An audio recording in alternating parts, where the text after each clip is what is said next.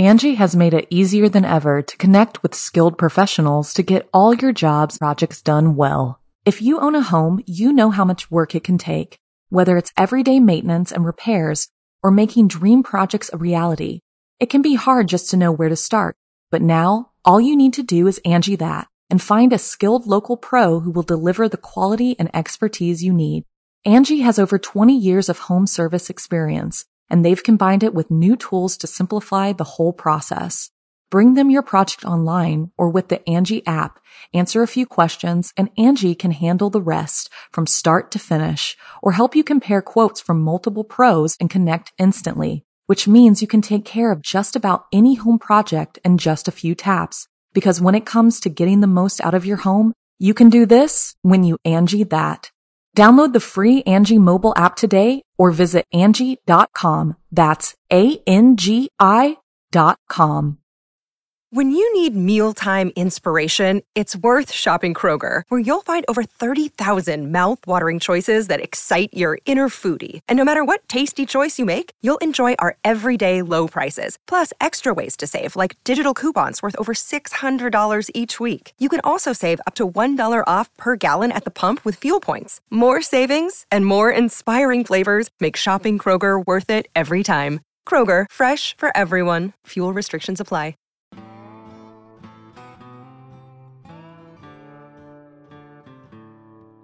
Well, hey there, friend. I hope you all had a nice 4th. Now, I know you'd like to hear me complain about the weather and all that like I usually do, but let's skip the small talk, because it's been a good 2 months since we've heard from Skeeter and Yancey, and that's plenty of time for those two to get into some more trouble. I know, buddy. Chester loves Lynn Jenkins, but you'll have to listen on the podcast, same as everyone else. Come on in, friend. We've got work to do. Have a seat. I'll just be a second.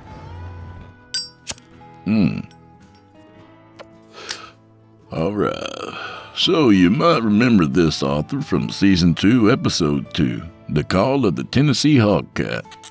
The story New York Times book review called Honey Mustard Dipping Sauce for the Soul. No kidding. I mean, I don't read that rag, but Jeff told me, so it must be true. All right, friends, smoke 'em if you've got 'em and drink those glasses to the bottom, because your old buddy Drew Blood has a tale to tell. But first, the rigmarole. You're listening to the standard edition of this program. If you'd like to show your support and enjoy ad-free versions of this and all our other episodes, visit simplyscarypodcast.com and click Patrons in the upper menu to sign up today. You'll get instant access to the whole enchilada, including hundreds of tales from our audio archives dating back to 2012. Thank you for your support. Got a story or two you'd like to hear on this show? Send it to drewbloodhorror@gmail.com. If selected, we'll do business. Tonight we're joined by Lynn Jenkins, oil hand, wordsmith, and never above a fart joke. So without further delay, I give you, from author Lynn Jenkins, Skeeter and Yancey versus the Grays.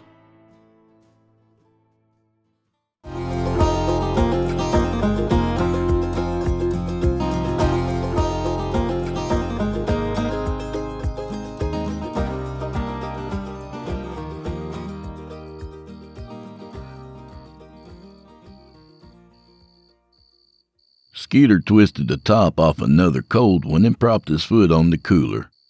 It had been a long day of branding and vaccinating cows, and now that he finally had a chance to sit down, the old bod felt like it had been run through the squeeze chute for the full treatment. It made him feel a little better seeing his old pal Yancey grimace as he stretched out his own kinks. "You gonna make it, old man?" he asked, passing Yancey another bottle. "Yeah. But I might have to get James and Abe to pack me in the house." The four men sat on their lawn chairs in the middle of Skeeter's yard, watching satellites and shooting stars streak across the night sky. They talked about all the shit drunk friends talk about after a long day. Hell, James even had a story or two. "Oh, look at that one," Abe said, pointing at an extra bright falling star that almost hit the ground before burning itself out. Yancey pulled the phone out of his pocket and checked the time. "Whoa, 1:30. He finished off the bottle he'd been nursing and sat it on the ground next to the row of empties. He was about to ask the brothers which one of them was going to have the honor of driving him home when Abe, pointing to the northern sky, said, "What the hell is that?" Skeeter clutched the armrests on his chair and gasped, "Oh, shit, it's my ex-wife!" Then reached up for a high five that Yancey missed by about 6 inches, nearly falling off his chair. Abe stood, focusing his bewildered gaze into the distance. Then James rose and stood beside his brother, staring intently toward the northern skyline. Skeet stood and steadied himself till the ground stopped shaking, then helped Yancey to his feet. They stood on opposite sides of the Peruvian ranch hands, each resting a hand on the slightly shorter men's shoulders to keep from toppling over. "Okay," Yancey said. "I spy with my little eye." Abe pointed again, and Yancey, using an unsteady finger, traced an imaginary line from Abe's elbow to his finger and beyond, until they were both pointing at the same vanishing point in the inky black sky. "What the hell is that?" "Abe already asked that," Skeeter said, and the pie-eyed foursome watched in silent amazement as 5 flickering lights in the far-off distance multiplied again and again. Over the span of a few minutes, the uniform horizontal formation of a few lights had slowly and steadily transformed into a large triangle, comprised of more than a dozen lights, some alternating colors from white to blue and others from red to orange, while still others remained a constant green. Hey, Skeet," Yancey said, breaking the trance. "Yeah?" "You remember that Laser Floyd concert?" "Smart ass." "I ain't being funny. I think this must be some kind of a light show." James, usually the silent one of the bunch, spoke up. "This doesn't look like any light show I ever saw." "Maybe it's the Air Force flying drones or something," Abe suggested. "All I know," Skeeter said with mock indignation, "is the first one of you peg lickers that says UFO is going home without his pants." Skeet," Abe said. "Yeah?" "You just said UFO." Skeeter thought about it. "Well, shit," he huffed, and the breeches came off. James, still watching the lights, wearily asked, "So, what do you think they are?" Since Yancey was the only one who hadn't yet hazarded a guess, he decided it was about time to offer up a little sage advice that his Uncle Brent had passed down to him. He cleared his throat and proclaimed to one and all, "Ask me no questions and I'll tell you no lies. If you ever get hit with a bucket of shit, be sure and close your eyes." This got laughs from Abe and Skeeter, but James didn't even seem to register. He just stared at the lights, apprehension growing with each passing minute. "James," Yancey said. "Yancey," James replied, still not taking his eyes off the lights. "You want us to throw a blanket over you and leave you here?" James's usual carefree demeanor was nowhere to be found. His expression was stubbornly set, and he spoke with an uncharacteristic intensity. "It's good that you are having fun, amigo, but there is something that you don't know." Yancey studied the younger man's careworn face as James continued. "I have seen these lights before, amigo. In my village when I was a boy. The lights came out of the north just like these ones, and we were all very excited. We thought it was a good sign, but then the animals started dying in terrible ways, and the people started disappearing in the night. Then the lights stopped coming, and the village returned to normal." The 4 men watched the lights, not a sign of expression between them. After a few more minutes had passed, the outer lights flickered and went out, then the next row, and the next, until the sky was again a black void, save for the flashes of distant lightning. Skeeter pulled up his pants. Looks like rain, he said, turning to the house. Good night, boys. Abe slid in behind the steering wheel of the side-by-side. James took the shotgun, and Yancey sprawled out in the bed, letting his legs dangle over the tailgate. They cut through Skeeter's east pasture that connected with Yancey's west pasture, and barely made it home before the storm hit, and it was a doozy. Yancey's head no more than hit the pillow when he found himself in a Peruvian jungle, dressed in olive green cargo pants, a sleeveless shirt, and Kevlar vest. In his right hand he held an M16 that seemed insignificant compared to his bulging bicep, and in his left hand he carried a survival knife with a heavy 20-inch blade that he wielded with ease. As he hacked his way through the thick undergrowth, a torrential rainstorm blew in from the north, instantly drenching him in a freezing deluge. He raised his arm to protect his face as the vines and branches lashed out in the wind. Suddenly, a shimmering image blurred past, and he awoke with a convulsive jerk only to find the curtains whipping violently in the wind. He rolled out of bed, still feeling the effects of the alcohol, and leaning into the wind, pushed his way to the window. He slammed it shut and rested against the frame, catching his breath. A bolt of lightning flashed nearby, and Yancey could have sworn he caught a glimpse of a human figure standing in the driveway. He pressed his forehead to the glass, intensifying his gaze. Another flash of lightning illuminated the driveway in a momentary dull blue luster. There was no one in the driveway, of course. Yancey passed it off as one too many beers at Skeet's place and went back to bed. In the days that followed the storm system, the vibrant colors of spring began to replace the tawny pallor of winter. The lambs romped freely in the south pasture, and the mysterious lights in the northern sky were mostly forgotten. One particularly fine Sunday morning, Skeeter swung by and picked up Yancey and the Alevis brothers, and headed into town for coffee at the Gateway. Skeeter told himself he liked the Gateway Cafe more than the other places in town because, A, it was off the beaten path, so it was mostly locals that congregated there for eats and gossip, and B, Lana Franson, a.k.a. the hostess with the mostest waitress there every Sunday morning. But if Skeeter was being honest, the Gateway was a run-down shithole. The coffee was as thick as mud, and the old geezers who were always there hated him ever since he said Massey Fergusons were better tractors than John Deere. Apparently that's only something you say in the Corn Belt if you've got a death wish. Despite the looks of disgust, Skeeter rolled in every Sunday to sit at a dusty booth and drink coffee that he damn near had to chew before he swallowed, all to spend a few minutes in the company of the prettiest woman he had ever clapped eyes on.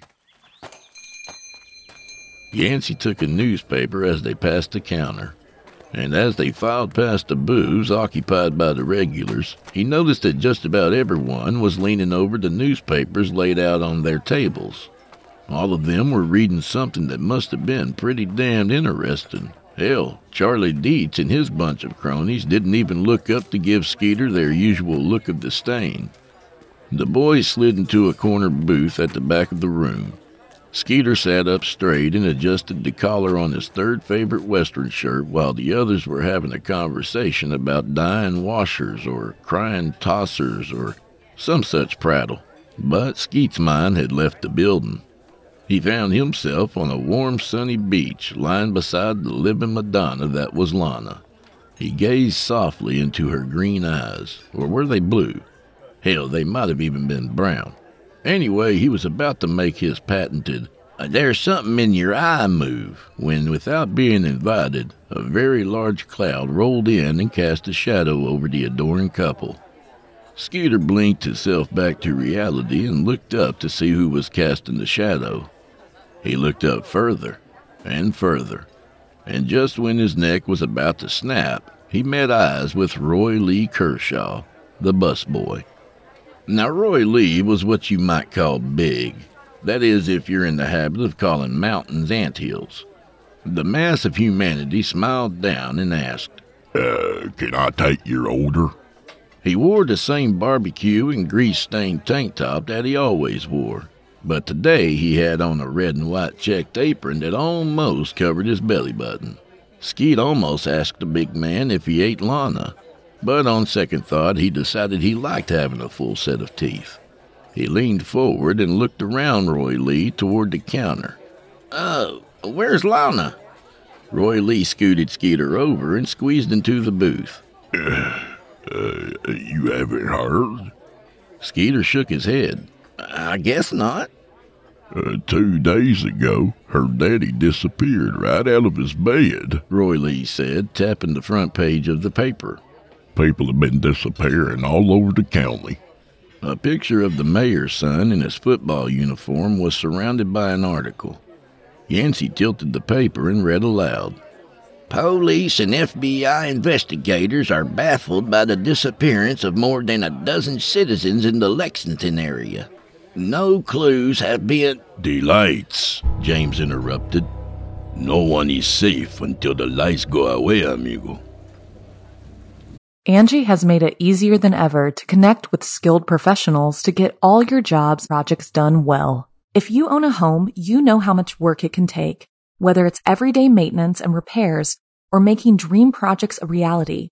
It can be hard just to know where to start, but now all you need to do is Angie that and find a skilled local pro who will deliver the quality and expertise you need. Angie has over 20 years of home service experience, and they've combined it with new tools to simplify the whole process.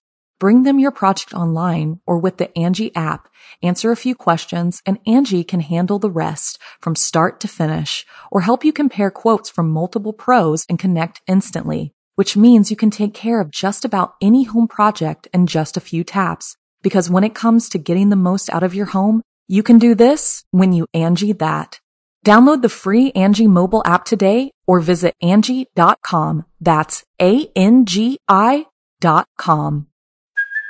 Hey, it's Kaylee Cuoco for Priceline. Ready to go to your happy place for a happy price? Well, why didn't you say so? Just download the Priceline app right now and save up to 60% on hotels. So whether it's Cousin Kevin's Kazoo Concert in Kansas City, go Kevin, or Becky's Bachelorette Bash in Bermuda, you never have to miss a trip ever again. So download the Priceline app today. Your savings are waiting. Go to your happy place for a happy price. Go to your happy price, Priceline. That night, another storm blew in, and again Yancey found himself being chased through a rain-soaked jungle by something hidden in the dense foliage. He awoke to find the window open and the curtains whipping in the gale, even though he had closed and latched the window before turning in. When he sat up, the night table at the corner of the bed toppled over, and a dark figure blurred past him and dove for the window. Yancey leapt for the intruder, but it was too late. His mystery guest had made his escape. Yancey slipped on a puddle of water that had collected under the window and floundered on his back until he found his bearings in the dark. He rolled to his knees, then stood up and felt his way to the door and groped for the light switch. When he found it, he flicked it up. Nothing happened, so he flicked it down and up again several times, the way people do for some reason. But the result was the same every time. No power. He skulked his way to the kitchen and fumbled through the utility drawer. Rummaging past the compact but powerful LED light, opting instead for the large heavy mag light that everyone knows can be used as a beating stick in an emergency. He clicked it on and a brilliant white light flooded the kitchen.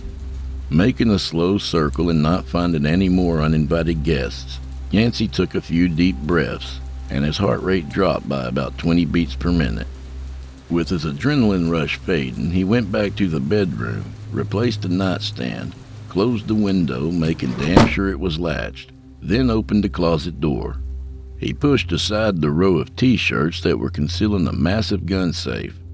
Inside the safe was a large assortment of firearms to choose from. Yancey's hand hovered over the selection. The rifles have plenty of knockdown power, he thought, but they were bulky, not suitable for close quarters. The larger pistols still had the knockdown power, But now that he was over the whole fight-or-flight mode, he began to think more rationally. Do I really want to kill somebody? Besides, think of the mess I'd have to clean up. Then he spotted the perfect weapon. He reached to the back corner and pulled out the old 410 shotgun he had had since he was a kid. Holding it again brought back fond memories from decades past, when after watching a certain biker movie that just about everybody over the age of 45 has seen, he cut down the barrel and stock to look like the one the star of the show used to blow away all the bad guys. He remembered thinking how cool he'd look packing around his own sawn-off shotgun, and the thing did look pretty gnarly. Then he took his super cool shotgun out pheasant hunting and realized why the actor called it a scattergun. The thing sprayed such a wide pattern it wasn't safe to hunt with. When he got back to the house with no birds, his dad asked, "So what'd you learn, boy?" Red-faced, Yancey answered, To think before doing stupid shit? Who would have thought that after 30-odd years of collecting dust, this would be the weapon of choice? Yancey brought a kitchen chair into the bedroom and sat in a corner, keeping a vigilant eye on the window for the rest of the night. At first light, he put away the gun and drove to Skeeter's place. After telling him what happened, Skeeter smiled and said, I got just what you need. They walked out to Skeet's tack shed, and there, hanging on the wall between the bridles and halters, was the biggest, meanest, God help us, bear trap Yancey had ever seen. "Holy shit!" Yancey exclaimed.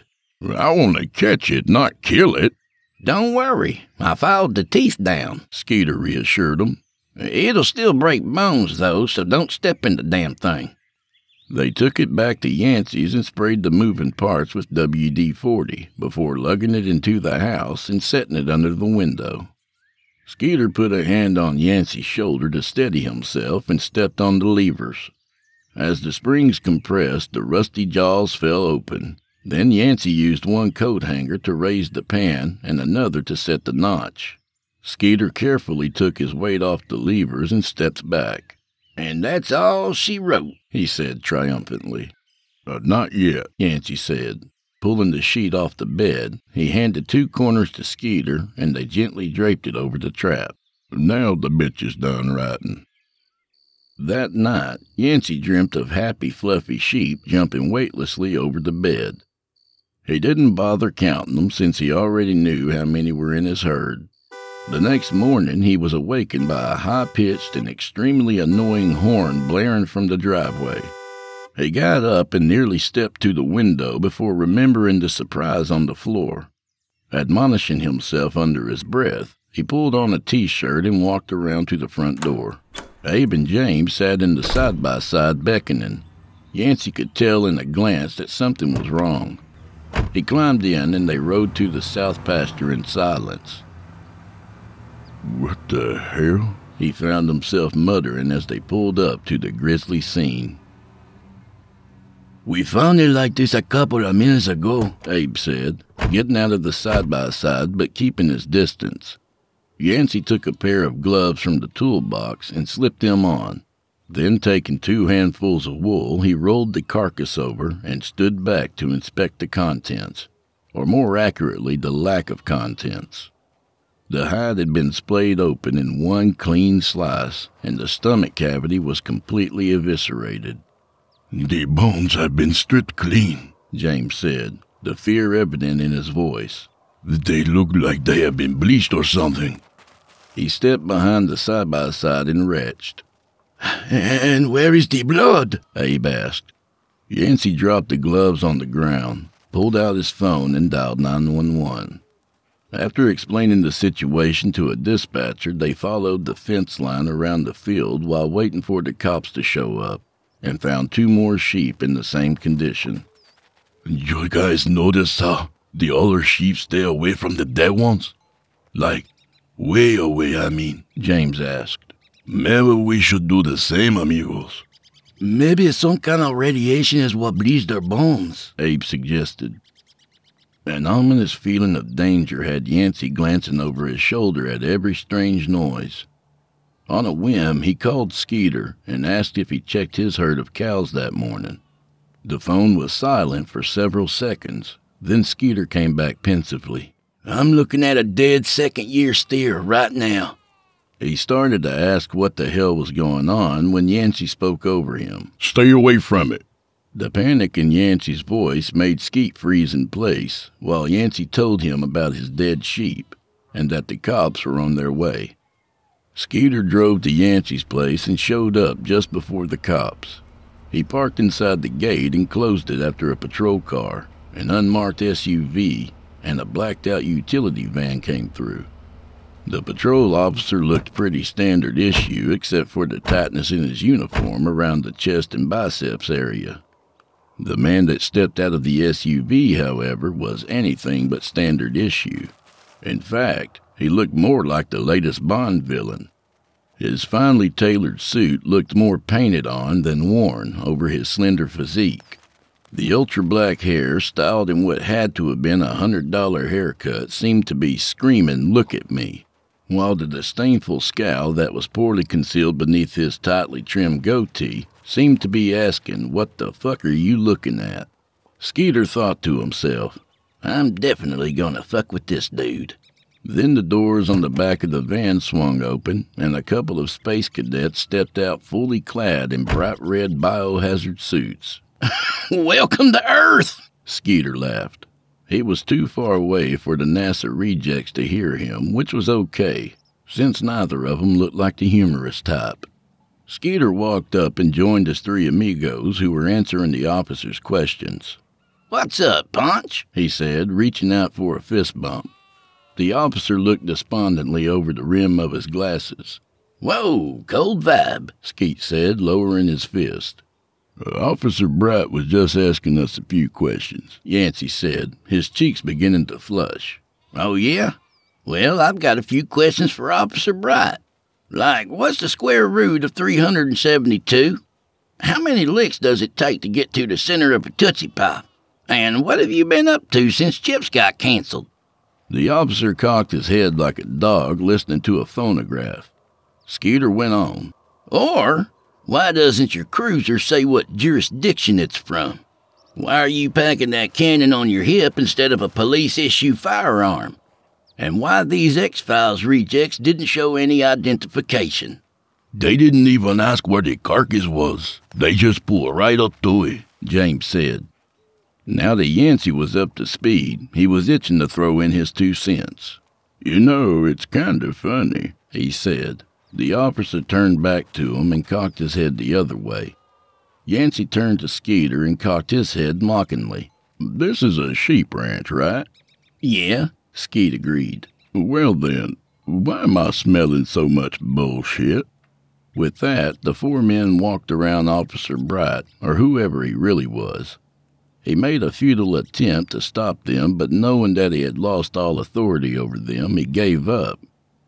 Leading the small congregation of pissed-off rednecks, Skeeter almost made it to the intergalactic spacemen who were scooping up the few remains of the sheep and putting them in a plastic bag, when Mr. Handsome stepped in his path. That's close enough, he said authoritatively, raising one hand chest high like he was directing traffic and drawing back his jacket with the other, revealing a shoulder-holstered Glock. The congregation stopped, and Skeeter smiled amiably. Well, hey there, Slick Willie. You're just the suit I wanted to talk to. The officer should have warned you. This area is off limits, the suit said judiciously. I tried, Ponch said, taking a defensive stance alongside the man in the dark blue. Well, Skeeter said, turning to give the congregation a wry wink. I've got a few questions. The suit's eyes narrowed. First of all, Skeet said, still smiling all friendly-like. Where'd you go to get that haircut? Before Mr. Handsome could reassert his authority, Skeet continued. No, really. I've been thinking about changing up my look a little bit. To impress Lana? The suit asked. Even though Skeeter's smile didn't waver, he was on the verge of losing his cool, and was starting to measure the distance to the man's jaw. Now, why in the hell would you waste your time watching an old cowpoke like me? We watch everybody, was the suit's cold reply. Okay. Question number 2. Mr. Boland, The suit cut in, his voice barely raising in volume. We really don't have time for this. Okay, let's cut the shit, pretty boy. Skeeter's smile was nowhere as friendly as it had been. I want to know why my boy here called the sheriff's office and the cast of Marvin the Martian showed up instead. Let's just say we have jurisdiction over local law enforcement agencies. The suit's calm demeanor was playing on Skeeter's last nerve. So what? You're a Fed? CIA? Homeland Security? I know you're not the guy that delivers my mail. The suit reached for his breast pocket, or the Glock. Either way, Skeeter's revolver blurred from its holster and was pointed between the man's eyes before he had time to blink. Slow down, Sonny Jim. Let's see that hand. The suit slowly pulled his hand out from behind his lapel. You just made the biggest... The Mr. Man started to say when Skeeter's finger that had been resting on the trigger guard slid over the trigger. The man, who had been trained to take charge of any situation, felt his sphincter tighten. Skeeter snarled, You've got to the count of whatever number I decide to start squeezing to be out of range. The suit turned to leave. Wait a minute, Skeet said. You never did tell me where you got that haircut. That afternoon, Skeeter and Yancey went to the sports store and bought half a dozen trail cams, a roll of mechanics wire, and a handful of Slim Jims. On the way home, Yancey struck up a conversation about aliens. Since they had never had cause to discuss the subject till now, neither man really knew the other man's opinion. Yancey, as it turned out, fell in the firm believer category and knew all the talking points to fall back on. Billions of stars. Humans were too dumb to build pyramids. Crop circles. Area 51. Anal probes? Skeeter added. Okay, that one's got me baffled, Yancey conceded. Now here's what I think. Skeeter drew in a deep breath. The crash at Area 51 was a hoax orchestrated by the government to pique the interest of taxpayers so they wouldn't bitch about billions of dollars going to the Apollo space program. Yancey inhaled deeply. What about all the documented sightings of UFOs around the world, not just in modern times, but from thousands of years ago? Remote tribes in Africa, Asia, North and South America all saw flying objects that couldn't be explained. I think you might be watching a little too much History Channel, partner. Besides, Skeeter filled his lungs to capacity. Anything sailing through the air is an unidentified flying object until you figure out what it is.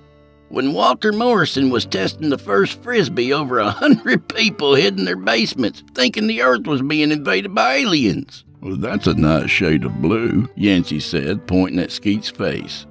But I'm going to have to call bullshit on that one. Okay, I made that one up, Skeet said between gasps. The back and forth could have gone on for hours, or until one of them passed out, but there was shit to be done. Skeeter and James put up 3 of the cameras at his place, while Yancey and Abe hung up the other 3 at his place. One pointed at the driveway, another one pointed at the gate to the south pasture where the majority of his sheep grazed, and the last one they mounted on the side of the bunkhouse facing Yancey's front porch. Then they fired up the old backhoe. They dug a deep hole in the hilltop where the dead livestock had been buried throughout the years and dumped the carcasses in. Yancey even scraped up a few inches of topsoil where the remains had been found and dumped it in as well before backfilling the hole. Other than the usual ranch duties, the rest of the week was pretty uneventful. And when Saturday rolled around, the crew was excited to meet up at Skeeter's place to sample his latest attempt to recreate some online recipe he had found. Yancey's contribution to the soiree never wavered. 2 bags of chips, dip, dessert from the bakery, and a cooler filled to the brim with beer and ice. James and Abe brought good conversation and healthy appetites, all the makings for a good night. Somewhere between half past the monkey's ass and a quarter to his balls, the drunk and disorderly bunch of yahoos got up to leave, each casting furtive glances to the north, but the strange lights were nowhere to be found. A short time later, Yancey's weary head nestled into his pillow, and a vision of sheep leaping a 3-bar fence lulled him to sleep. In the early morning hours, a droplet of rain pinged off the tin porch roof. Another followed, and another, and there was a rumble of thunder off in the distance. As the storm intensified, Yancey turned over and over, arms and legs becoming tangled in the bedsheets. Unconscious claustrophobia evolved into full-blown panic as the sheep in his chaotic nightmare became tangled between the rungs of the fence, with more sheep leaping to the top of the growing mound, crushing the ones that came before, until the fence collapsed with a resounding snap. Yancey woke with the horrifying realization that the cacophony of crushed sheep was actually the agonized cries of something caught in the trap. He twisted and pulled until the sheet released its hold on one arm. All the while, the thing near the window writhed in agony. Planned or not, it backed to the window and toppled out, dragging the cumbersome steel trap behind. The trap fell with a weighty clank on the wooden porch, and the creature bellowed an ungodly shriek. The bedsheet fell in tatters to the floor as Yancey fumbled for the flashlight on the end table. Then the shotgun at the head of the bed. An unholy scraping noise came from outside. A milky beam of light followed by the gun barrel. Then Yancey's head protruded cautiously from the window. The oblong spotlight gravitated to the source of the rhythmic noise. The trap made a deep clunk as it scraped from one plank to the next. This was followed by a wheezing intake of air as the creature inched the upper half of its body forward. The pale gray torso of the creature had all the characteristic traits of an extremely tall, extremely slender human being. Stop! Yancey commanded, trying to add an air of authority to his quivering voice. The thing seemed to understand as it ceased its melodic progression across the deck. The rising and falling of its gaunt abdomen slowed. Then it raised its shoulder and peered over its back, locking its enormous saucer-like eyes on Yancey. Time throughout the universe seemed to stand still. No way. Reinvigorated, the creature turned and resumed its task of escaping. It drug itself down the steps and out into the downpour. Yancey crawled through the window and pursued the wretched creature into the storm's fury. Stop! He ordered again. This time the creature did not obey. Yancey raised his gun and fired a warning shot into the air. The thing stopped and with what must have taken all its remaining strength, stood to face him. James stepped out of the bunkhouse waving a flashlight up and down, left and right, before shining the narrow beam on the back of well, let's just go ahead and say it, the alien. With frayed nerves, drenched and confused, Yancey asked, "What do you want from me?" Moving slowly, the alien raised a hand toward him. Suddenly the rain stopped. Not everywhere, just over Yancey, as if he had stepped under a roof, except he hadn't moved. Now the invisible roof was moving, and neither he nor the alien were being rained on. And soon the entire driveway and bunkhouse were covered. The alien rotated its hand so that its outstretched palm was facing up. Then its absurdly long fingers curled into a fist. Yancey's pulse quickened. It's trying to communicate, he thought. Then, a single bony middle digit rose to full attention. In an instant, Yancey's subconscious chose the response that best suited his personality, and he smiled. A sudden burst of light flooded Yancey's brain. He squeezed his eyelids tight, but they were transparent. He covered them with his hands and saw the bones within dark silhouette. He screamed again, falling to his knees, the searing beam permeating every fiber, every tissue. So this is what it was like to be a chicken nugget in the microwave. Then, as quickly as the light had appeared, it was gone. along with the alien. The rain swept over him, instantly cooling his irradiated back. The screams internalized as a vicious migraine set in. Hands settled on his back. Are you okay? The voice seemed muffled. Yancey tried to speak through his clenched jaws, but it came out as nothing more than whimpers. Finally, he simply shook his head. The brothers pulled him to his feet, and each put an arm over their necks. They led their stricken friend into the house and lowered him onto the couch. One of them pulled Yancey's t-shirt over his head, and it was replaced with a warm, dry towel. Just before sunup, sheer exhaustion superseded the pain, and Yancey fell into a deep, almost comatose sleep. When he awoke, something felt strange. He reached up and felt bandages covering his eyes. Soft hands took his and gently pulled them away from his face. Don't touch, babe, a silky voice said. Is that you, Skeet? He sat up and slid his legs off the bed. Man, some people will do anything for a sponge bath. This time it really was Skeeter's voice. You should have put those bandages a few inches lower, Abe said. James, are you in here too? See, I'm here, boss. The worry in their voices was concerning. Take these bandages off, Emily, Yancey said, struggling against her grip. It's way too soon for that, she said, squeezing his hands a little tighter than usual until he calmed down.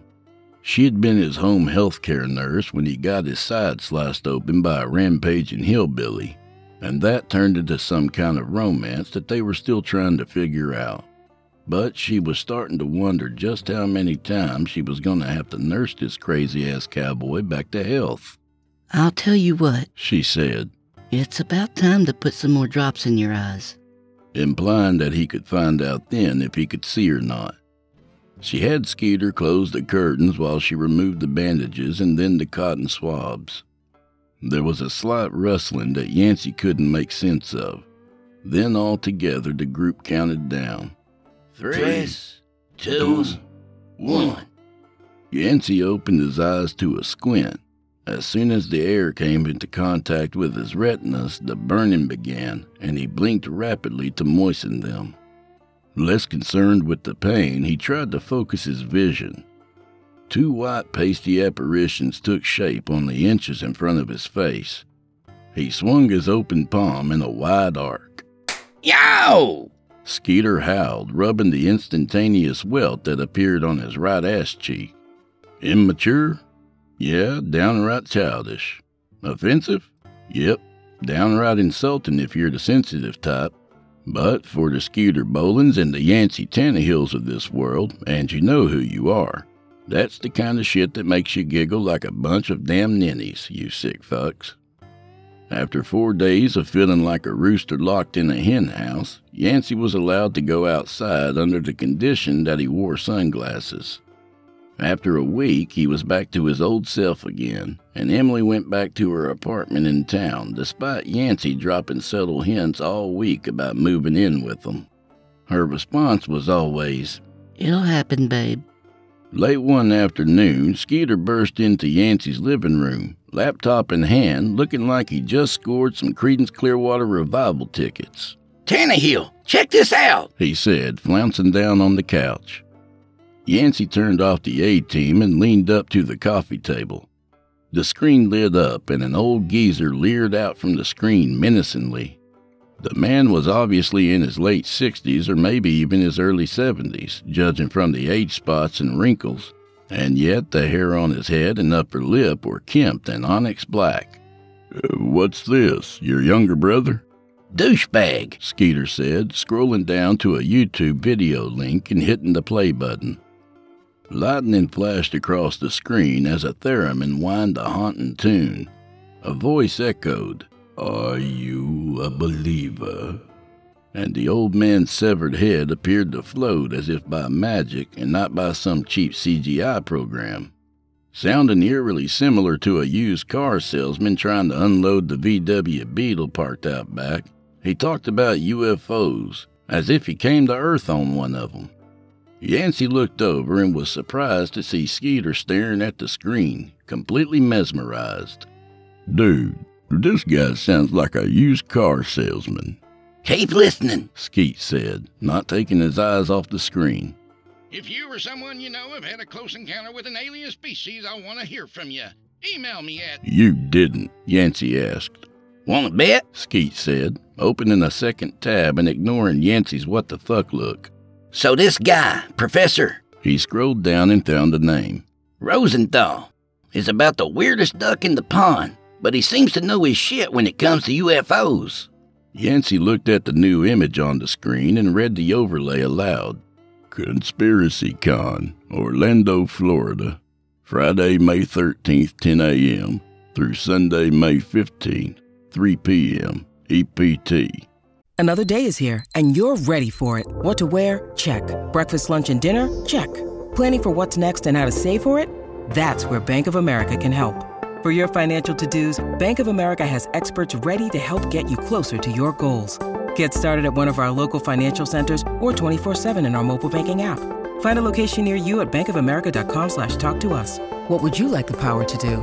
Mobile banking requires downloading the app and is only available for select devices. Message and data rates may apply. Bank of America N.A., member FDIC. Skeeter scrolled down to the list of speakers with Professor Rosenthal topping the list and scheduled to speak several times throughout the event. Apparently, this guy was more of a big deal than Yancey had given him credit for. A gleaming glass and steel building stood in the background, slightly out of focus. Skeeter scrolled down again, bringing up a map with directions to the event site. He sat back. "I've got hotel reservations, VIP passes, and an appointment for a private meeting with Rosenthal." Skeet looked pretty damn proud of himself. "I thought you said you were a firm non-believer." Skeet shrugged. "Well, something's been breaking into your house, and the son of a bitch stole my bear trap. So aliens or not, sons of bitches must pay." He bared his teeth and snarled, making his upper lip quiver. "Okay, Elvis, don't burst an artery. Orlando, here we come." This untimely trip to Florida would have to take the place of their annual hunting trip, albeit 2 weeks earlier. So Yancey stayed busier than a cat burying shit all week, getting everything squared away on the ranch. This was Skeeter's year to drive, and Yancey was mostly looking forward to the road trip. He hadn't been to Orlando since he was a kid, and they went on an FFA field trip to DB's Gator Farm, which turned out to be huge fun right up until Timmy fell in the gator pond. Then shit got real. A 12-foot gator that had been sunning itself on the sandbar got a hold of Timmy's arm. He let out a blood-curdling scream, and before anyone else had time to react, the guy that called himself DB shimmied up on the top row of the barbed wire fence and bailed off, like the time Randy Savage took out Ric Flair with an atomic flying elbow. The big man came down hard and sprawled across the gator's back. Reaching one hand under its jaw and the other one around its snout, he pulled for all he was worth, but the gator just seemed to smile. "Let go, you son of a bitch!" DB bellowed. The gator's mouth slowly opened and Timmy scurried to safety. Everyone else gathered around Timmy, probably wanting to see the blood more than to make sure he was all right, but not Yancey. He watched the big man who just kicked the gator's ass. DB stood up, rubbing his bruised chest, and seeing the young man staring at him, smiled and said, "I think that suitcase with teeth understood me." The next day at school, Yancey tried out for the wrestling team, and the rest is history. The part of this trip Yancey wasn't looking forward to was Skeet's favorite mode of transportation. You see, even though Skeet had a perfectly good mega cab parked in his garage, he always insisted on rolling out his old '69 Chevy Fleetside for traveling long distances. Nothing about the old beast made it comfortable to drive to town, let alone across 3 state lines. For one thing, clear back when they were teenagers, Yancey helped Skeeter put a 6-inch lift kit under the already high-setting truck. Then they took it down to the donut shop and got some 38-inch mud bogger specials slapped on it. After that, they had to keep their seatbelts on to keep from being thrown out the windows. This year would be different, though. Yancey was coming prepared. The morning of the big trip had arrived, and Yancey was sitting on his front step finishing his morning coffee when a 9.5 on the Richter scale damn near shook the teeth out of his head. Skeeter rolled up, revving the dualed-out big block 454 with gas-ported piston rings, flat-tap camshaft, high-rise intake manifold, etc., etc. The thing churned out almost 400 horses and stopped at every gas station. Yancey pert near had to stand on his tiptoes to reach the door handle. It was time for the big reveal. He threw in 2 extra thick seat cushions that he bought at the Home and Garden Center the day before. "Consider that an early birthday present, you spoiled bastard," he shouted over the fire-breathing dragon under the hood. Skeet raised himself up and slid the cushion under him, then sat with a satisfied smile. "Yeah, my ass thanks you." He'd mounted one of those aftermarket GPS systems to his dash, and while Yancey threw his bags in the back, Skeeter punched in the address of the event center. Once Yancey made the ascent to the passenger seat, he asked, "Would it kill you to put some running boards on this thing?" "Oh, hell no," Skeeter scoffed. "This ain't your grandma's truck." He pegged out the tachometer and dumped the clutch. Luckily, the tires broke traction and spun, or the whole damn planet might have started spinning backwards. Once they got into Lexington, it would be smooth sailing on the interstate all the way. Now, I don't know if you've ever traveled I-45, but if you haven't, you might want to put it on your bucket list. Talk about some pretty scenery. The boys were loving every mile, but as the afternoon wore on, Yancey began to feel the effects of the open road. The hum of the engine combined with the vibration of the knobby tires and the added comfort of the soft cushion nullified his mind, and he drifted off. On a long straightaway somewhere between Chattanooga and Atlanta, Skeeter was startled by a woman's sultry voice telling him in no uncertain terms to exit the freeway in 1 mile. Skeeter looked at Yancey, expecting to see a look of confusion to match his own, but only found Sleeping Beauty probably counting sheep. Skeeter eased off the throttle and took the exit just as Mary Ann had instructed. Yep, Skeeter decided the GPS voice sounded like Mary Ann. Give a guy a break. He'd been driving since 5:30 that morning. There wasn't much at the bottom of the exit, and Skeeter checked the screen again. Now an arrow pointed in a 90-degree angle to the direction they had been headed on the interstate. "Turn right in 50 feet, Mary Ann said. Skeet made the turn and pulled off the road. "Yancey Tannehill, this is your wake-up call," he said, doing his best podcast narrator's voice. Now Yancey was wide awake and looking around. After reassuring his old pal everything was copacetic, Skeeter drew his attention to the GPS and explained what Mary Ann had instructed. "Well, maybe there's construction up ahead," Yancey yawned. Tracing the detour on the screen, Skeeter said, "It looks like this road comes back to the interstate in about 10 miles. I guess that won't slow us down too much." When Yancey and Mary Ann agreed, they were off. Where the interstate ran straight as the crow flies, this byway seemed to wind around every prairie dog burrow and anthill. The top-heavy truck swayed around every corner to the point where Yancey was about to roll down his window and add some more color to the scenery, when Skeeter slammed on the brakes, sending the truck into a skid, and stopping just short of a flagman who was standing in the middle of the road holding a stop sign. Skeeter rolled down his window as the road worker approached. "What's going on?" "There's a buff water main about half a mile up," the burly man said. "Probably be a few hours before the road open again." Skeeter laid his arm over the steering wheel and drummed his fingers on the dash. The flagman checked his sign and waved to another vehicle that pulled up behind Skeeter's truck. Then he said, "There's a motel just around the next corner." Skeet considered the miles behind them versus the miles still ahead, and the pain in the ass it would be to backtrack and try to find another route. He turned to Yancey, who had also been pondering their choices. "I vote for the motel, I suppose." Skeeter turned to the flagman and asked, "They'll definitely be done by morning?" The flagman nodded confidently. "Oh, yeah, they'll have at least one lane open." I guess we'll take the motel. Okay, well, you fellas have a good night. The flagman said with a smile and spun the sign to the side that read slow. Sure enough, when they rounded the corner, a run-down 2-story motel with about half a dozen rooms on each level sat at the back of a gravel parking lot. The only other vehicle was a rusted-out Brady Bunch station wagon sitting on 4 flat tires. Skeeter pulled up to the lean-to style office and asked Yancey, How many slasher movies do you think were filmed here? It ain't exactly the Ritz, Yancey said, looking the place over. The first thing that caught his eye stepping into the office was the crappy orange shag carpet. A darker matted down path led to a desk that might have looked kind of nice back in its day. Skeet bellied up to the desk and rang the service bell. While they waited for a clerk who might or might not show up, Skeeter wandered to the left and Yancey meandered to the right, admiring the pictures on the wood-paneled walls. If they were genuine, they should have been in a museum, since most of them were signed and probably worth a fortune. John and Robert Kennedy, Skeeter read aloud. Here's one of Nixon shaking hands with Elvis, Yancey said.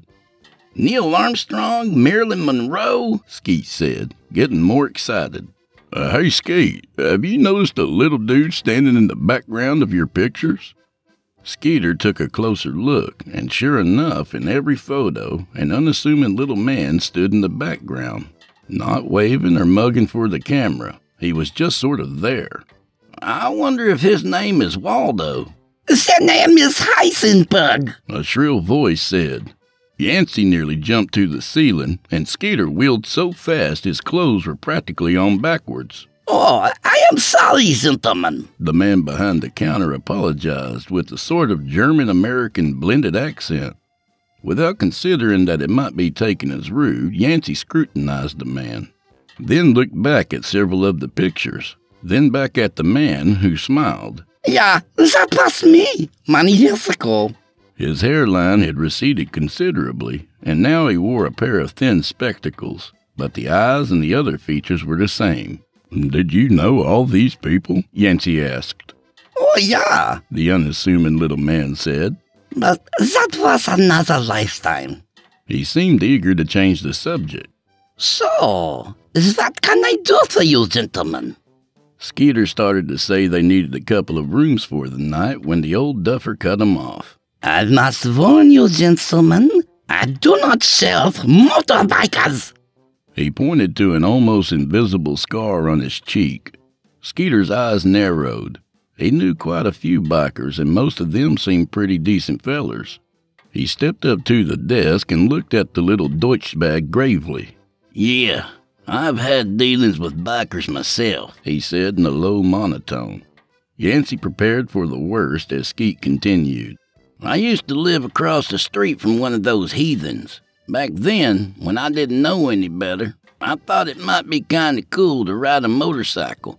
So I went over and introduced myself. He said his name was Big Turd and raised his sleeve. Was it? The German-American asked. Yep, a tattoo of a big brown turd. Hell, it even had stink lines coming off it. He was a filthy, filthy man. Yeah, they're all filthy, the German agreed. Skeeter went on. He offered to show me the ropes, so I bought one of those big touring bikes, and that weekend, we left his house before sunup. After 5 or 6 hours on the road, I was really starting to need a bathroom break. Just then, Big Turd stood up on his foot pegs and dropped his britches. No! The little man looked downright shocked. Oh yeah, Hindenburg, Skeeter continued. He sat down but slid his ass off to the side of the seat and relieved himself right there on the highway at 70 miles an hour. The man was barely human! Heisenberg exclaimed, pulling off his wire-rimmed glasses and shaking his head. Oh, but it gets worse. It gets worse? The more excited Herman the German got, the more his accent leaned to the German side. Skeeter went on. When he was done, he swung over to the other side of the road, still hauling ass. Dropped his hand to where it was just skimming the grass, and quicker than you can say Bob's your scary uncle, he snatched up a furry little cottontail. A rabbit? That's right, Heineken. he swung it around and swapped it right down his ass cleavage. Then, if that weren't bad enough, he bit the poor little thing's ear off and chucked it right out into the bar ditch. The little man shook with anger. He should be shot! At that point, Yancey had to turn away. How could a man be so cruel? Heisenberg asked. That's exactly what I asked when we finally stopped that evening, Skeeter said. What did he say? The German asked, hanging on Skeeter's every word. He told me we'd be taking the same road home the next day, and he'd hate to pick up the same rabbit. It was all Yancey could do not to explode with laughter. Heisenberg threw a key on the desk. Room number 6 is all we have available, gentlemen, the fuming little sauerkraut said. Skeet wondered if that meant the conversation was over. I would be alone, the little Hitler wannabe said, waving a dismissive hand. Yep, the conversation was over. Yancey went to unlock the room while Skeeter pulled the truck closer. When he walked in the room, his and Yancey's eyes met, and they burst into laughter at the old man's expense. The old man, still standing behind the desk, straightened his posture and rose about 3 inches in height. He pulled a cell phone from his pocket and dialed. "They're here," he said, with no hint of an accent, German or otherwise. "Room 6. Yes. Midnight. Understood." He ended the call and muttered under his breath, "Fucking rednecks." There was no place to go and eat in this burg, but Skeeter, being Johnny on the spot, packed in a hot plate and a bag of groceries, and 30 minutes later, their bellies were bulging like a couple of bullfrogs at a fly convention. Before long, the back-and-forth farts and belches that followed a gourmet meal of biscuits and beans gave way to yawns, maybe some having to do with the amount of methane in the air. The boys hit the hay and Yancey covered his head. At around 5 minutes to midnight, the streamer that hung in front of the air vent began to flutter. A clear, odorless gas filled the room, sending the flies, spiders, mice, and tenants into a much deeper sleep. The streamer stopped flagging and rested against the screen, and the sounds of the night fell silent. A slight vibration was preceded by a barely audible hum, and then at 1 second after midnight, a powerful wave of light bleached the color spectrum within its circumstance to white rice on a paper plate on Skeeter's ass cheek.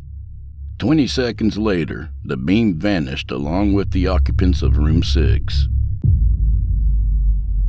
When Yancey opened his eyes, the room spun like a vote for Pedro button on a shithouse door at a Cajun barbecue. "Whoa," he muttered. The light that shined down from the ceiling was dripping lava. He tried to touch it, but his hands wouldn't move. His head rolled to the left like a bowling ball, then back to the right, and he was eventually able to raise it slightly. The twisting kaleidoscope vision damn near brought up his supper, as 6 images became 4, then 2, and the room came into focus. "Whoa," he repeated. Yancey hadn't done any experimenting with chemicals other than maybe a little mojo in college, if you held a gun to his head.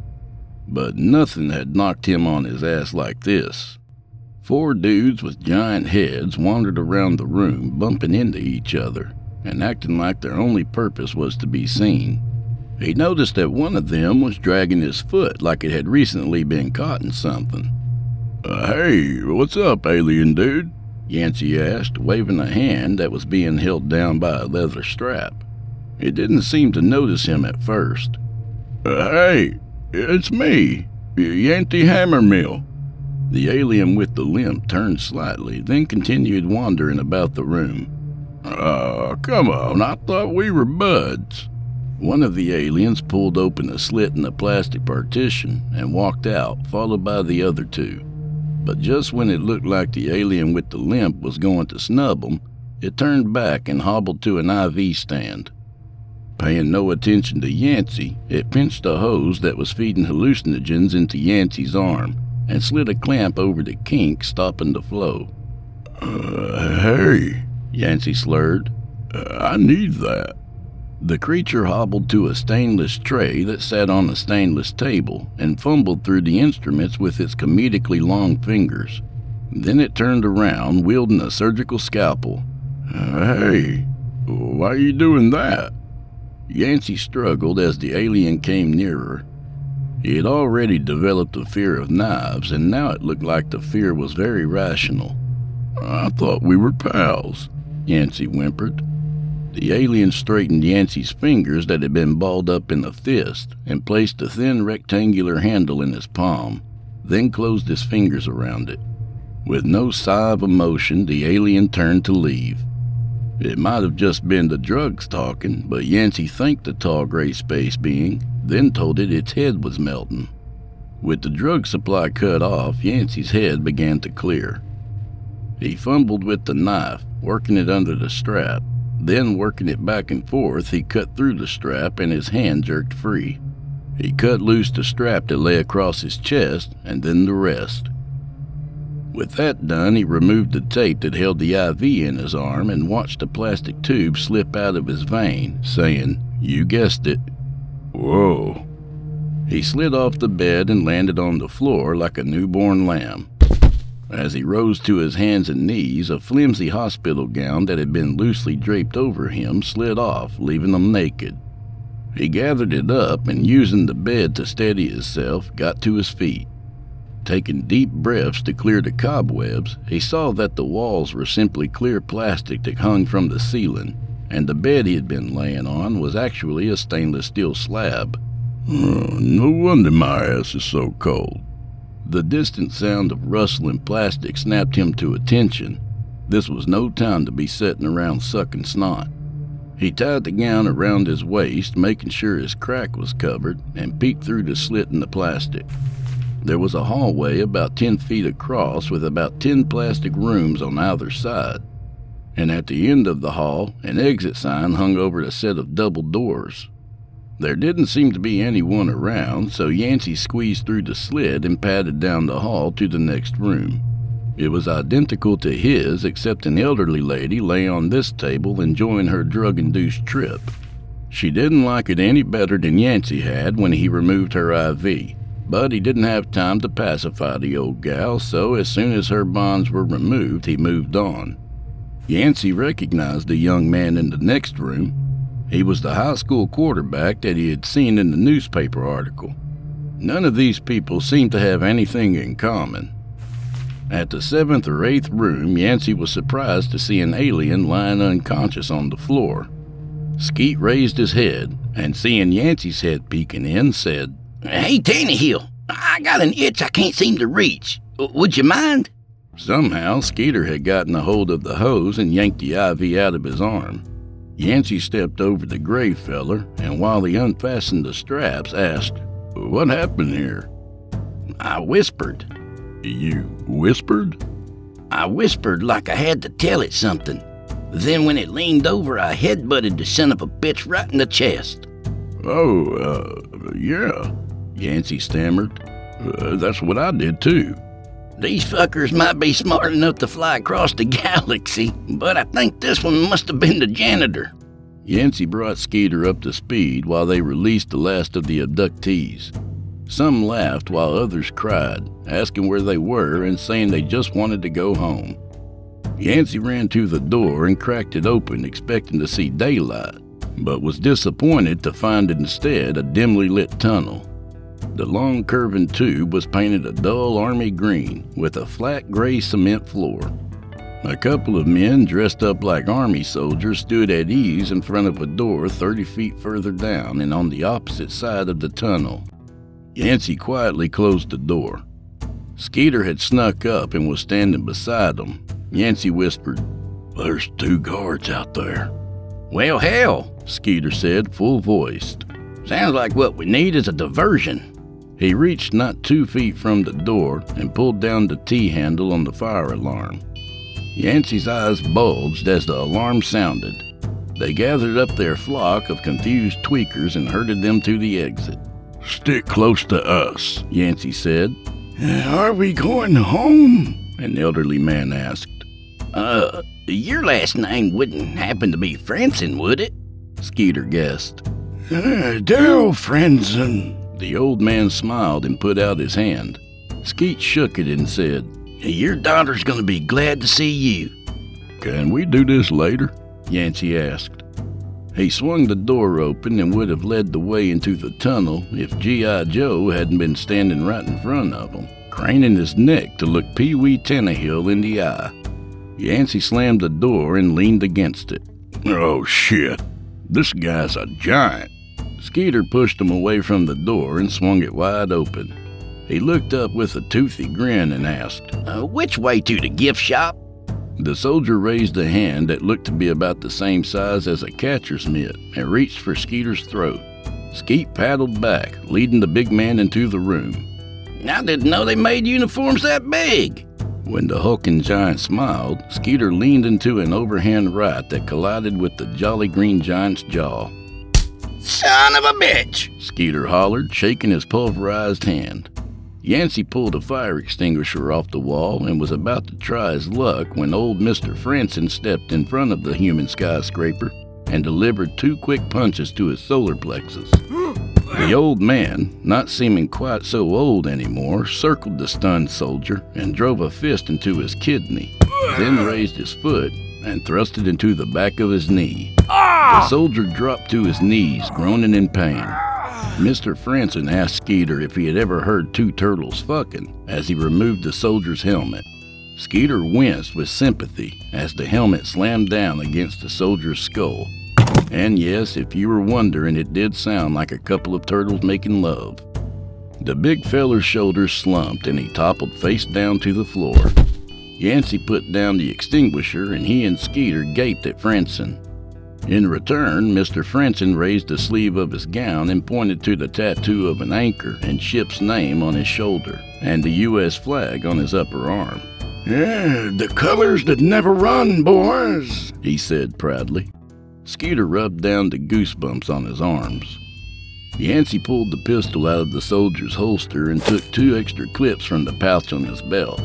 Let's try this again, he said, and one by one they skirted the big man's body and walked cautiously into the tunnel. There was a mass of confusion as soldiers ran from door to door looking for a fire that didn't exist, while a group of aliens walked quickly in single file down the tunnel. For no reason in particular, Yancey decided to follow the aliens, and they were off. After following the gentle curve of the tunnel for 30 or so yards, the walls and ceiling started to brighten, and then the light source came into view. A set of massive double doors sat open to the outside world. Yancey fought the urge to run, feeling an almost instinctual sense of loyalty to this group of strangers. When they emerged, the sun seemed brighter than it had ever been, and Yancey held up a hand to shade his eyes. A few feet past the doors, the cement floor turned into a graveled yard. The aliens that they had followed out of the tunnel were climbing into a long green army bus. Another bus sat unoccupied beside the first one, and a tan Humvee was parked off on its own in the middle of the yard. A high chain-link fence formed a barrier between the manicured property and the mountainous pine forest that surrounded it. A yard shack stood at one side of the double chain-link gates. Skeeter, suddenly standing beside Yancey, asked, Are you ready for a jailbreak? Yancey shook his head and said, Hell yeah, let's blow this popsicle stand. Skeeter turned and asked Mr. Franson if he knew how to drive a bus. The old man smiled and said, I'll drive a fucking ham sandwich if it gets us away from this shithole. The bus with all the aliens in it rolled out, but instead of heading for the gate, it wound back and disappeared behind the pines. High-stepping to a chorus of ouches and shits, the barefoot abductees crossed the yard and filed into the bus. Yancey and Skeeter waited till last, helping the older folks climb aboard. They turned and were suddenly dumbstruck when an actual no-shit flying saucer slowly ascended from behind the mountain. A top disc rotated clockwise, and a lower disc that made up about a third of the bottom of the saucer rotated counterclockwise. The thing was huge. Skeeter rounded the front of the bus and bounded across the yard. Where you going? Yancey hollered, running after him. Reaching the Humvee, Skeeter threw the driver's side door open and climbed over the seat. Suddenly, a gray came running out of the tunnel. and seeing that he had been left behind, turned and spotted the Humvee. When it started running toward them, Yancey raised his pistol, but the alien kept coming. The last thing Yancey wanted was to start an intergalactic war, but finally he decided there was no other choice. He pulled the slide back, released it, aimed, and pulled the trigger. Sparks and smoke fizzled out of the 9mm hole between the alien's eyes. It stopped momentarily, put its arms out like Frankenstein's monster, and advanced again. The alien's head disintegrated. Yancey took his fingers out of his ears and looked up to see Skeeter wearing a set of earmuffs and a huge grin, standing behind a turret-mounted .50 caliber machine gun that was mounted on the top of the Humvee. To Yancey's shock, the alien sat up, feeling for its head, but only feeling a smoldering stump rising up from its shoulders. It stood up and started wandering aimlessly. "Alien's my ass!" Skeet hollered. Yancey spent the rest of the clip making the imposter dance, before it kind of ran serpentine headlong right into the only pine tree in the yard. "Must be that janitor again," Skeet laughed. He raised the barrel of the gun. "Cover your ears," he hollered, before unleashing hell's fire. The flying saucer didn't seem to be affected at all as sparks flew where the bullets ricocheted off the metallic surface. Skeet adjusted his aim until the barrage of lead hit the seam where the top and bottom of the saucer counter-rotated. A sudden shower of sparks rained down, and the massive disc began to wobble like a skirt on a hula dancer. Now that he found the saucer's weak spot, Skeeter fired relentlessly until with a wrenching clatter, the bottom disc stopped rotating counterclockwise and started rotating in the same direction as the top disc. The saucer began losing altitude. Skeeter stopped firing and waved a hand over the smoking barrel. "That sumbitch is hotter than the French whore on Dollar Day." He looked down and saw Yancey pointing at his ears. Skeet took off his earmuffs and pulled the plugs out of his ears. Yancey held an imaginary microphone to his mouth and said in a high-pitched, nasally kind of voice, "This is Yancey Tannehill, your Action News reporter, coming to you live on the scene here at the secret military base. Pardon me, sir, did you see what happened?" He dropped the mic and turned 180 degrees. Skeet wondered if his old pal was having a bad reaction to the drugs. Then, in a slightly lower tone, Yancey said, "Yeah, I did. I was running around trying not to get my ass shot off when I saw him standing there on top of the army truck, nightgown flapping in the breeze. I hollered, 'Don't look at though!' But it was too late. She had already caught Skeeter fever." Yancey pointed to the tunnel entrance and Skeeter spun around. The blue-haired old woman stood frozen in place, taking in the show. Skeeter yanked his robe shut and climbed down to the driver's seat. He couldn't remember where he had heard it, but he repeated the phrase, "Downright undignified." Yancey trotted over to the old woman and carefully scooped her into his arms. "Was that Neil Diamond?" she asked in a frail voice. "I saw him in Las Vegas last year." Yes, ma'am. I'll try and get his autograph for you." He put her in the bus and Mr. Franson helped her to a seat. Skeeter pulled the Humvee around, and as soon as Yancey's ass hit the seat, Skeeter gunned it. They were doing 60 when they hit the gate. You know in the movies when a car plows through a gate and the people inside the car jiggle like they ran over a dead possum? Well, my advice is don't believe what you see in the movies. The impact instantly slowed the Humvee down by about 30 miles an hour. And if it hadn't been for Skeet's quick reflexes, they probably would have ended up upside down in the bar ditch. Skeeter and Yancey watched in the mirrors as the bus flew past where the gates had just stood. "That old man's hell-bent for Kentucky." Just then, a massive orange and black fireball mushroomed into the sky from behind the mountain. A few seconds later, the trees swayed violently and the earth shook, raising the dust off the road. Yancey watched the plume continue to rise and sincerely hoped his new friend wasn't in that ship.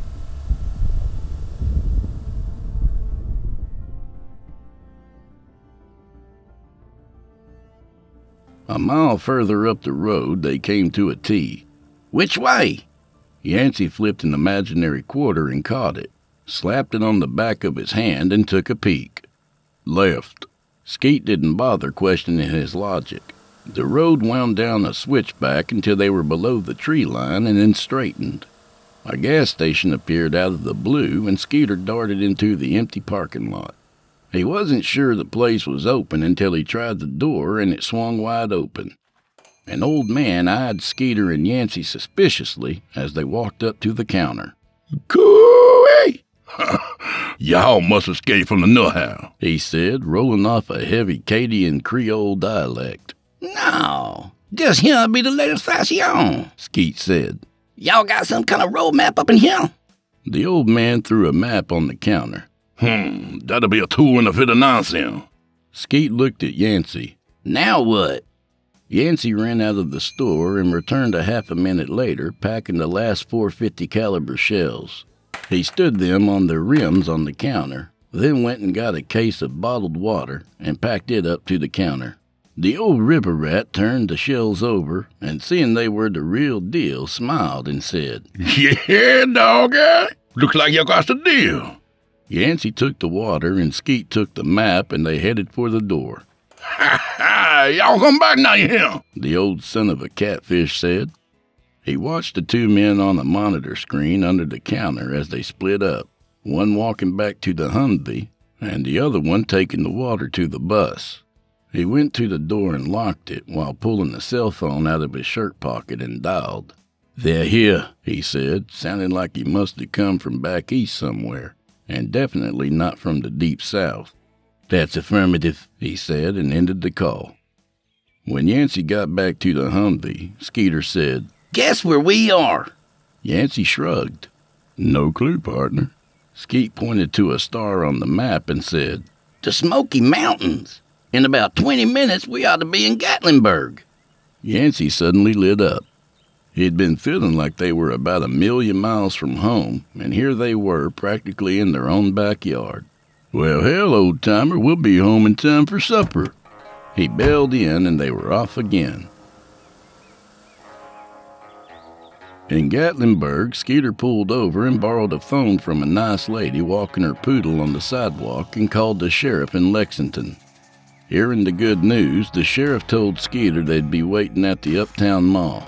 After a few hours of steady travel, they picked up a police escort, and a little while later they rolled into a mall parking lot to a hero's welcome. Holy shit! Half the damn town must be here. They pulled up behind a deputy's truck and were instantly surrounded. But as soon as the mob saw the bus full of their loved ones, Skeet and Yancey were yesterday's news. Skeeter climbed out of the Humvee and, watching the cheering crowd surround the bus, said, Kinda gives you a good feeling, don't it? Yeah, I was getting sick of these assholes following us. Skeet noticed that an ambulance had backed up next to the bus and a couple of paramedics were examining the abductees. Hey, pard, I think I'm gonna get my wrist looked at, Skeet said, and they parted ways. Big crowds had never been Yancey's thing, so he took the Humvee and headed for the hacienda. After poking and prodding his hand, one of the paramedics told Skeeter he should definitely get it x-rayed and was just wrapping it up for safekeeping, when who should come strolling up but the lovely Miss Lana herself. Without saying a word, she gave Skeeter the kind of kiss that made him wish he had on more than just a hospital gown. She turned around, feeling a tug on her arm, and was met with a slap across her cheek. Looking down about 2 feet, she met eyes with a blue-haired old lady. Keep your hands off him, you slut. Neil is my man. A deputy that had seen the whole thing, trying not to laugh, stepped in and escorted the feisty old broad away, kicking and squalling. Lana turned back to Skeeter and said, Looks like I've got some competition. In the meantime, Yancey had pulled up next to the bunkhouse and climbed down from the Humvee. Without hesitation, he walked over to the trail cam that hung on the wall and twisted the latches. The face cracked open a bit, and the familiar scent of burnt wiring caught him off guard. "Damn it," he said, swinging the face fully open. The entire contents were melted into a twisted glob of fused plastic and metal. If there was a memory card still in there, it probably looked like he was filling. "Sons of bitches don't miss a trick." A vehicle came up the driveway and parked at the house. Yancey walked around the Humvee expecting to see James and Abe, but was pleasantly surprised to see Emily stepping out of her car. The little Ford's bumpers damn near drug the ground under the weight of all the boxes and bags and the cedar chest that stuck halfway out of her trunk. "You just come from a yard sale?" Yancey asked, still crossing the yard, wearing nothing but that sheet around his waist. Emily eyed him like she had been on a diet for 3 months and he was a cream-filled Yancey bar. Unwrapping him with her eyes, she asked, "What you got on, cowboy?" It's called redneck leisure wear," he said with a grin. "It's all the rage down south." Then he asked her what she was wearing. Emily looked down and said, "Just a blouse and some jeans." With a coy smile, Yancey said, "I meant under that." Turning about 9 shades of red, she said, "There's only one way to find out." And she headed for the house. Yancey stepped up on the porch and turned to look the place over. Life ain't bad, he thought. A voice carried from the bedroom window. "Tannehill, get your narrow behind in here." Not bad at all.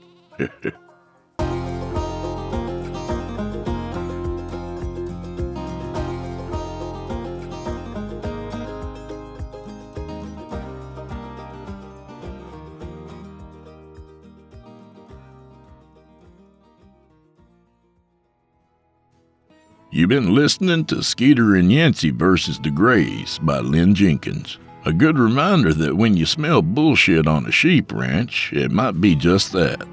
A little about the author. Lynn Jenkins is a retired oil field hand from Vernal, Utah. He writes to honor his older brother Jim, who was called back to his maker far too soon. Those lucky enough to have known Jim might recognize the resemblance to Skeeter Bolin, and that's because he's loosely based on Jim, so you can imagine the wild-ass adventures they had. You can find Lynn's books on Amazon Books, Google Play Books, and Apple Books. He thanks you for your support. And while you're at it, please remember to stop by our Apple Podcast page or wherever else you listen to your favorite podcasts and subscribe. The charts are based on subscriptions, not listens, by the way. So feel free to accidentally subscribe as many times as you want. I won't tell anyone, I promise. And if you feel like spreading the word and helping old Drew Blood out and convincing a friend or two to subscribe to my podcast, that would help me out greatly, and I'd really appreciate it. To hear a premium ad-free edition of tonight's and all our other podcast episodes, visit simplyscarypodcast.com today and click the patrons link in the upper menu. You'll find yourself at chillingtalesfordarknights.com, where you can become a patron for as little as $5 a month and get access to our entire audio archive dating back to 2012, including past episodes of this program and all our other shows, and hundreds of standalone releases, all of them ad-free and available to download or stream. If you happen to use Facebook, Twitter, Instagram, or YouTube, you can follow and subscribe to Chillin' Tales for Dark Nights there, where you'll get all our latest updates and new releases and have the chance to interact with us each and every week. You'll find me personally on Facebook and Instagram, and sometimes Twitter. Sometimes. And remember, we're accepting submissions. If you've got a story or two you'd like to be featured on this show, send it to drewbloodhorror@gmail.com. If selected, you'll get the full treatment.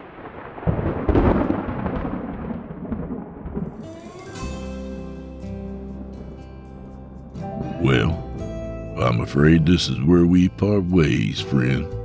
At least till next week. So grab a drink for the road, but behave yourself out there.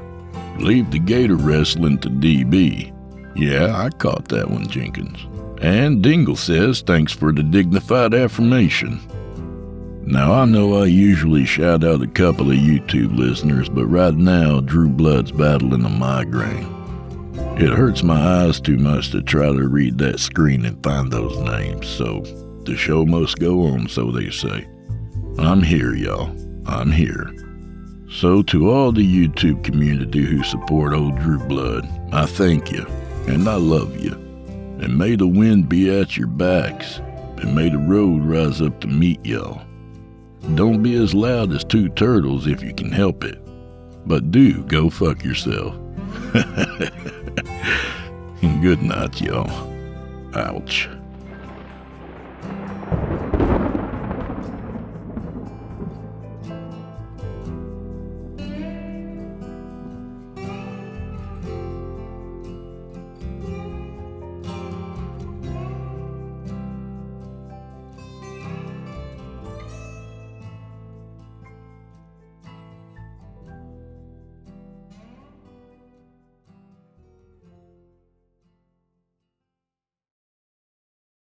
Angie has made it easier than ever to connect with skilled professionals to get all your jobs projects done well. If you own a home, you know how much work it can take, whether it's everyday maintenance and repairs or making dream projects a reality. It can be hard just to know where to start, but now all you need to do is Angie that and find a skilled local pro who will deliver the quality and expertise you need. Angie has over 20 years of home service experience, and they've combined it with new tools to simplify the whole process. Bring them your project online or with the Angie app, answer a few questions, and Angie can handle the rest from start to finish or help you compare quotes from multiple pros and connect instantly, which means you can take care of just about any home project in just a few taps. Because when it comes to getting the most out of your home, you can do this when you Angie that. Download the free Angie mobile app today or visit Angie.com. That's ANGI.com.